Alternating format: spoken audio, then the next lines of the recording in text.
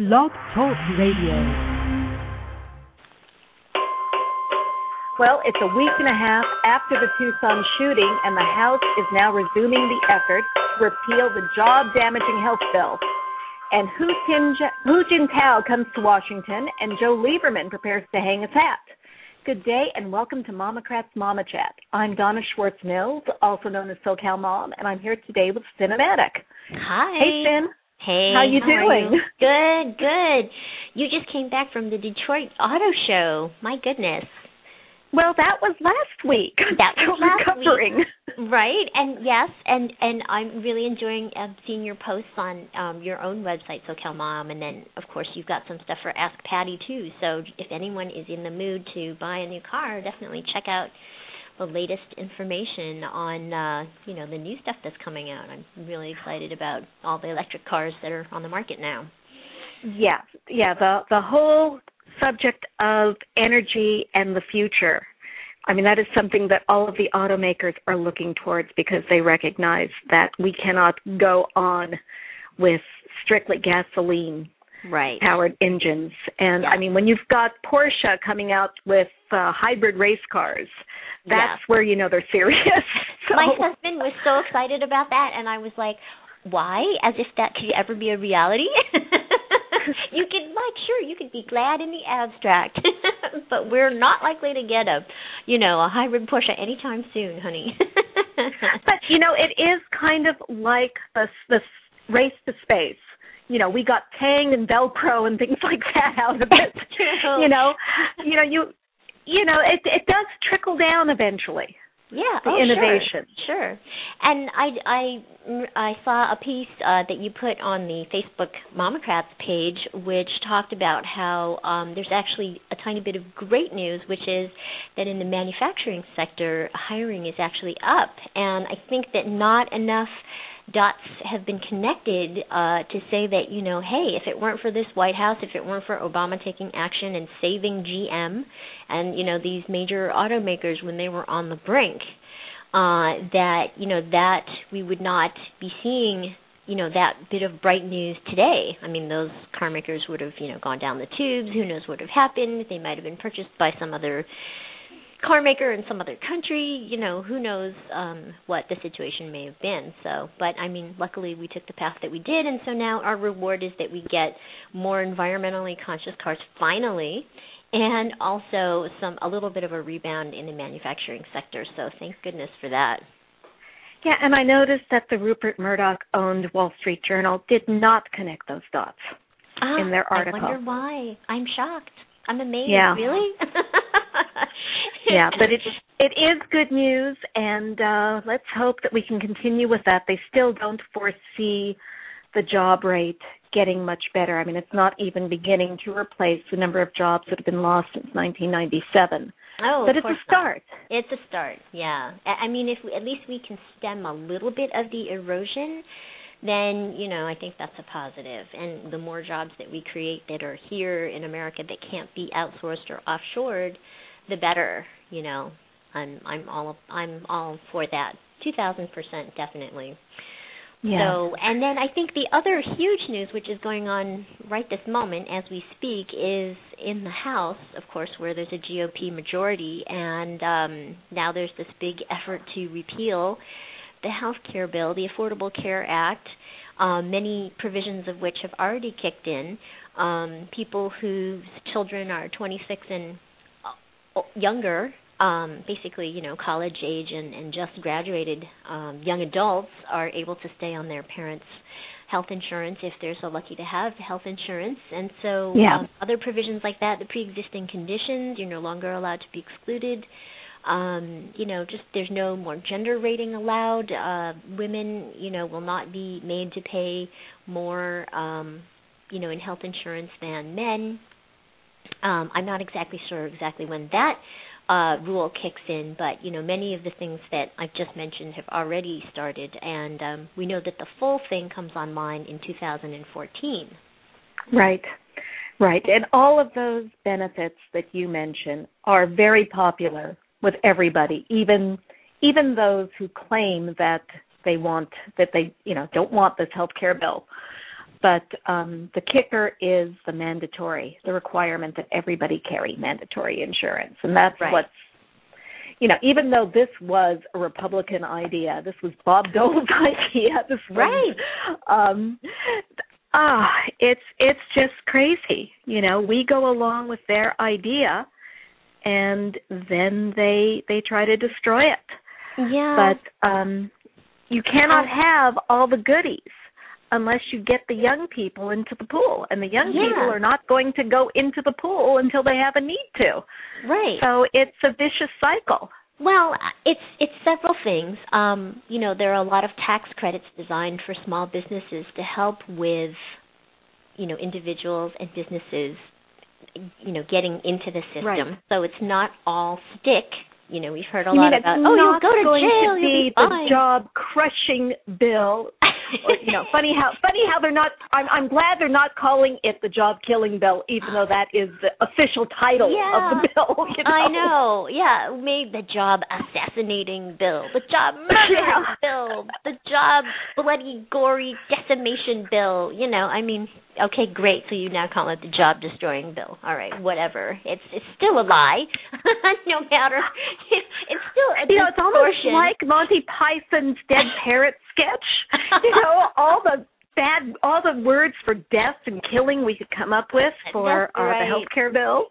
Yes, and it is their dead parrot. It's totally their dead parrot. And the thing is, now it's gone before the whole question of constitutionality of requiring, the mandate for everyone to buy in has gone before 3 federal judges so far as I understand it. And out of those 3, 2 said it's perfectly constitutional.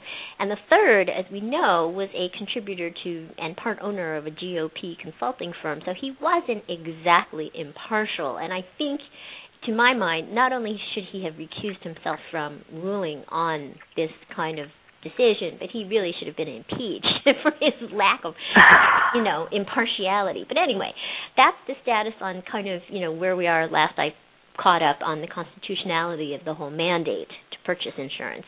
And then I completely lost my train of thought. I was going to bring up another point, but in terms of in terms of public approval, I think there was a poll released showing that 18% of the people who really, really, really want the bill repealed are, dead set against it, and everyone else, the polls are showing that people are coming around to it. Republicans who were against it are now kind of starting to see the benefits, starting to see the pluses, starting to see how really it impacts them personally, every person personally, and how it can be a good thing. It can be a good thing that you're just graduated from college kid who may be having some trouble finding, work that also has a benefits package including insurance with it, that your kid can nevertheless be covered under your own. So things like that. I think it's transpartisan. I think that people, people want to see more and more people get covered. Well, I think that all of us know that we're just one job loss away from losing our coverage in this employer-based system that we've got. Right. And nobody wants to go into the individual market when you still have outfits like Blue Shield raising the rates by, 59% or whatever it is that they were threatening to raise the rates again in California. Yeah. So, it's, there is no safety net. Right. And increases are coming whether you want them or not. And I think what it boils down to me is, do you as an individual want to try to wrestle with your gigantic, enormous, faceless, bureaucratic insurance company on your own, or do you want an ally in the form of your state insurance commissioner and the, Secretary of Health and Human Services, Kathleen Sebelius, and the kind of regulatory structure that will enable the consumer to have some sort of recourse and to be able to say, you must to the insurance companies, you must justify any kind of increase with some sort of connection to an increase in cost. It can't just be arbitrary. It can't just because, we want profits to just go up like this because we want to tell a nice story to our investors on the stock market. It can't be that anymore. It's got to be about, you have to meet your medical loss ratio, and then now I believe it's 80 cents out of every dollar has to go toward actual health care. So only 20 cents out of every dollar is allowed to go to overhead and profit. In California, I didn't realize this, but the medical loss ratio is like 70%.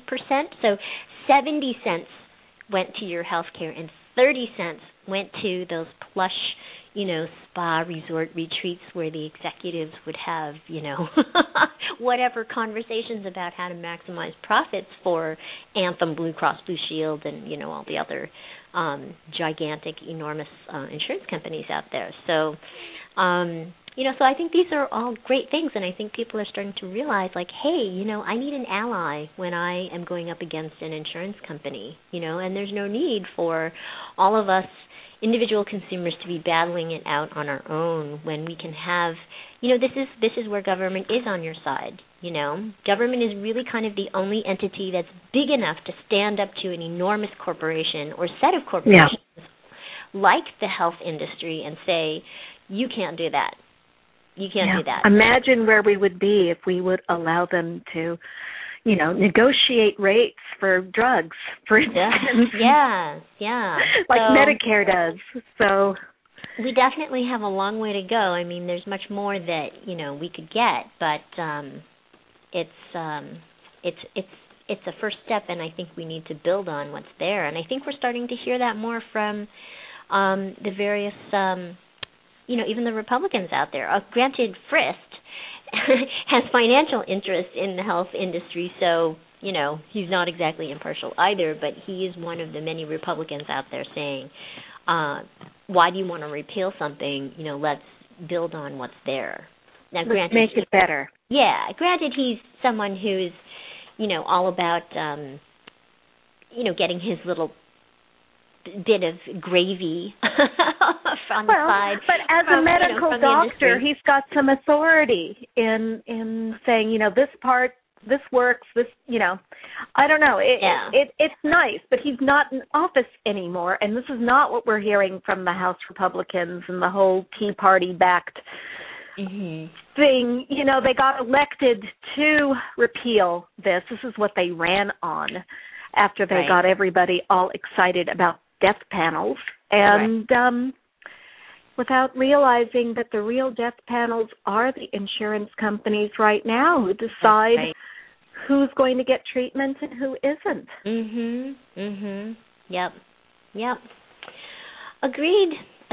So, and in any case, here we are. So, there's this giant drama taking place, and my sense is that most people are just ignoring it, which is bad, because I think those of us who do support the Affordable Health Care Act and see it as, a necessary first step toward hopefully something much better on down the road, more comprehensive, fill in the holes, etc. We do need to pay attention, and we do need to call in, because I think that very motivated 18% that hates the bill, hates anything to do with it, undoubtedly they're calling in and making their views known with their representatives. So I think in our case, we can't afford to be inattentive either. We need to make our voices heard and in support of it, Yeah. Living in California with representatives who are Democrats, I tend to get very complacent about these things. Right. But it probably is good to let my representative know that I've got his back if he votes. Yeah, and also to thank them, because as we know, Gabrielle Giffords saw this also. She voted for health care reform. It was one of the many things that, the Tea Party crazies in her district, excoriated her for. I cannot help but think that a lot of the venom, the acrimony, so on and so forth, the generalized angry political talk, cannot help but have seeped into, her shooter's consciousness and emboldened him in certain ways. So. But I also think that if it hadn't been her, it would have been somebody at his community college. He would have. He was determined to shoot somebody. Yes. Yes. Although we're starting to hear a little more about how he'd had contact with Congressman Giffords since 3 years back. He had a letter from her, and he had definitely an unhealthy fixation on her. And then I think a lot of this overheated political talk just helped sort of help keep the burners boiling on his other kinds of obsessions and paranoias and so on and so forth. So, But one thing, I mean, as long as we're talking about Congressman Giffords, it's just amazing and miraculous. As I pointed out last week, that her eyes were open. Now she seems to be responding to people who come and visit her. Her husband, she was able to pat his back and kind of control her arms and legs, and there just seems to be a lot of good news in terms of her being able to make some kind of recovery, which is just amazing. They're talking about releasing her from the hospital and into a rehabilitation facility within days. Yeah. So, and that's like, nobody would have predicted that. Yeah. With a gunshot to the head, that her recovery or her road to recovery would move this quickly. Right. And I know last week we talked a little bit about gun control efforts, and at that point, it had seemed very unlikely, but I really have to hand it to Rachel Maddow. She did a show recently, which I think I highlighted on the MOMocrats Facebook page also, but she really talked. She brought on Michael Moore, and we've all forgotten now, but in Bowling for Columbine, the Littleton, Colorado school shooting, he brought out 2 kids who had survived that shooting and had pieces of, the bullets lodged in them. They were unsafe to remove, so it's safer for them to walk around with these bullets in them. And he basically talked to these kids and found out that the bullets cost 17 cents each, and you can buy them at places like Kmart. So they went down to Kmart, and they kindly explained to the people there that,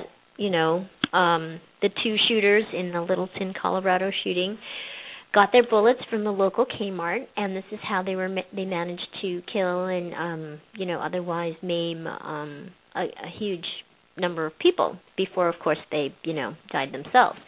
So actually, it was amazing. A day later, the people at Kmart were so chagrined and shamed by this that they actually withdrew sales of those kinds of bullets from their stores, so now you're no longer able to buy them. Now, this shooter, the Giffords shooter, Jared Lochner, it seems as if he got his bullets at Walmart, at a super Walmart. Right. So, Rachel Maddow's point was that, let's not concede that all is lost, that, gun control is impossible. She started out with sort of the Chris Rock, comedy routine on bullet control. Yes. It was for comedic purposes, sure, but it opened up the conversation, and it reminded us that, okay, if certain avenues of gun control per se are politically not feasible, then, what about controlling ammunition? What about the fact that Jared Lochner was able to unload, 31 rounds, and really he didn't kill and injure more people because he had to reload. So thankfully people intervened and stopped him. But really, why do you, if you're a hunter, do you really need like 30 rounds to get your deer? So these kinds of questions, deer right? With a Glock, Yeah, with a Glock, exactly. So I was really, really grateful that she had that show and really pointed out that when Michael Moore went, in 1991, I believe it was, when he went in and did this with the kids who survived, and Kmart, came out and said, okay, we're no longer selling these kinds of bullets. There was like a kerfuffle that lasted, a week maybe, and then it died away and no one said anything. And look, no one is able to buy bullets anymore from Kmart. So I think she's really kind of putting it out there for serious consideration. Why can't we do something similar on a larger scale? Not just target Walmart, but say, you don't need more than 10 rounds in your clip. And if you do, then maybe we need to kind of build in some safeguards so mentally ill people are not able to purchase them easily. People with a history of mental illness and or violence, right? Well, the mental health thing is another avenue that has opened up. The conversation has opened up. And does the health care bill cover mental health? It does. I think it expands coverage and makes it easier for people who are mentally ill to make sure that they get the treatment they need. Because that is one of the toughest areas, I think people don't talk about it. There is still a stigma. Mm-hmm. But I know plenty of people who have family members who, suffer from bipolar or depression. It's very, very common. I mean, depression especially is very, very common. And few of us actually go out and get the help that we might need. Yeah. And, what do you do? I mean, looking at the shooter, I'm wondering, what would I do if I thought my daughter showed signs of this? Mm-hmm. It's so touchy. Yeah. And, how many other people out there are really visibly mentally ill, and family and friends aren't doing anything about it, and the authorities, people who see them. I mean, obviously people at the school knew that there was a problem with him, mm-hmm. and what did his family know? Exactly. I mean, they came out with just a tremendously sad statement saying that they joined the rest of the community in grieving and were just so terribly sorry. And it's kind of unimaginable to think of being in that position of having to issue a statement like that, given that your adult son or daughter, has gone and done this terrible thing. And I have tremendous sympathy for the families of mentally ill people who are also violent.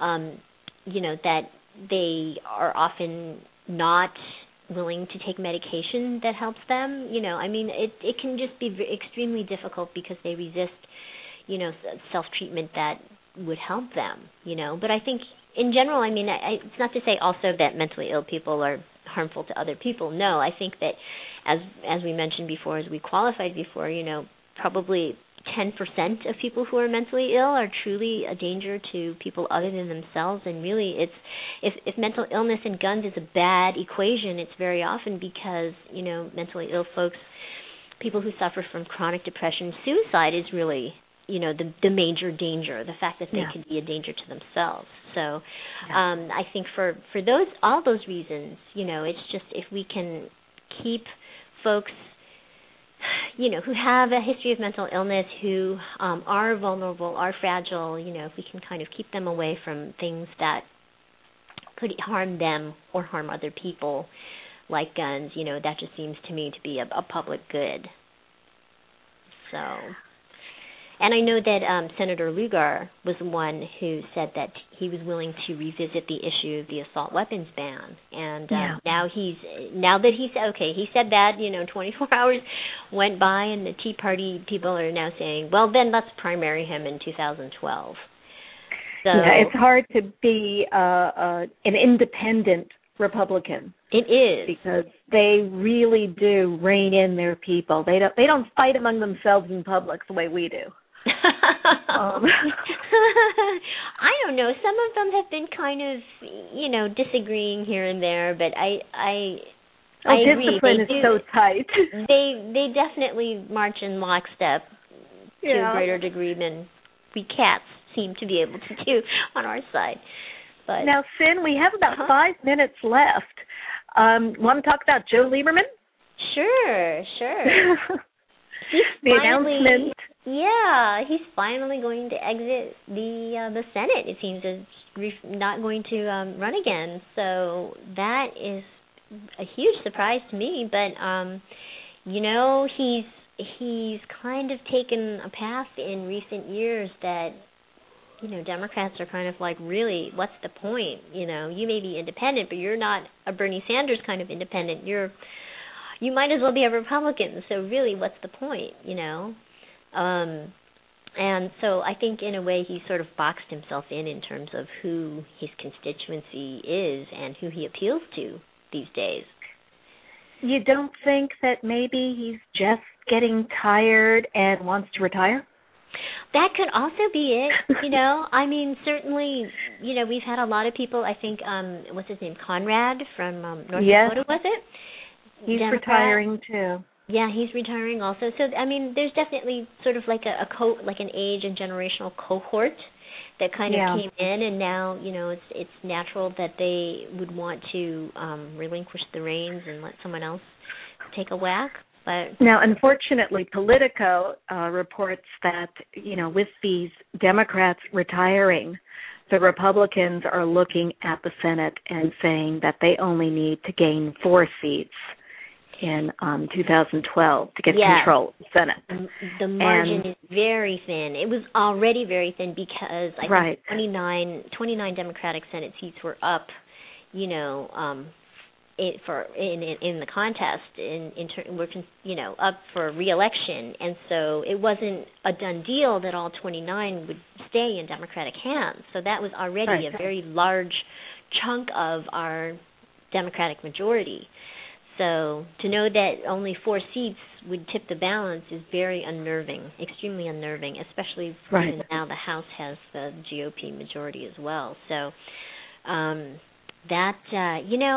don't know why it is that Americans like to have, one party dominate in Congress and then the other party be the president. I don't know. Some people feel like it's checks and balances, and I just tend to feel like it's partisanship and gridlock where nothing gets done. I think you'd prefer a parliamentary government I think where the party in charge is the party in charge. Yes, I think so. And then they're just like little coalitions that form, to get, certain projects done. But we as a nation, complain about the partisanship and the gridlock, and yet, we vote in a way that exactly supports that. So I don't know. But so we'll see. There seem to be like a handful of Democratic challengers to Lieberman, people who look as though they're positioning themselves to go for his seat. So we'll see what happens. Yeah, Connecticut could remain in Democratic hands or could get back into Democratic hands. Yeah, let's hope so.